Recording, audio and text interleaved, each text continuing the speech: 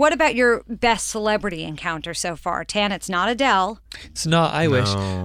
My favorite one was my first one. It was John Bon Jovi. When he asked for a selfie. When he asked for a selfie, and when he left, I go, "Who is that?" Really sad. Okay, Bobby Burke, you do need to come over. I really. Yeah. I would say that little moment with Tina Fey and Maya Rudolph Ah. at the Emmys down below. Maya was already in her jammies. She was getting ready to get on a flight. It was very sweet. Yeah. I love them. You, Anthony? I don't have a specific one. I just think it's like constant state of overwhelmment when you like I start planning what I'm going to say to the person when they're in my periphery, and then they come up and they initiate and start talking about the show, and it's so disarming, and it's like, wow. Yeah. Yeah. That never gets old. Right. How could it? It's because of the work you do. It's just good. I have one that I've never shared, but this is not somebody who's living, unfortunately.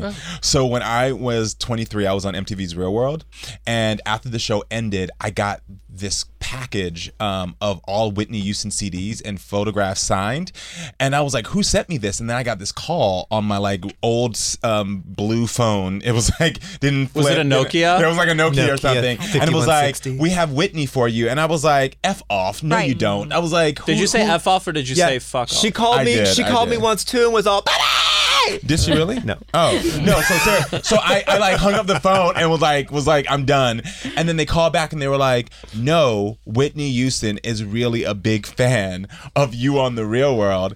And I swear to God, I was like, fine, put her on then. And she got on the phone and I heard her voice and I started freaking out and I hung up. Come on. And then she never called back. Stop it. I feel so bad because that was You my missed one your Whitney. chance. But I was young. I didn't know any better. What would you have now, said? Say it now, just to put it out there in the world. I would have said, you're extraordinary, your talent is beyond, you're a light, and no matter what you're going through, you're still a beacon of hope for so Her many people. national anthem was the best that was ever Ever. Ever. I watch it still to this day. I watch that national anthem performance. It makes me cry. She sent me a box of everything. Yeah. And I was like, that's my one celebrity encounter. That is, I think I would go to sleep at night, sort of reliving it.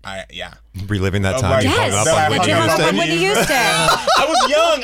I never, like now we encounter celebrities all the time. We're friends with them. We hang. Back then I was like, you're not real. Hang up. You know what I mean? I was like, oh my God. That's a good one. Yeah, it's a really good one.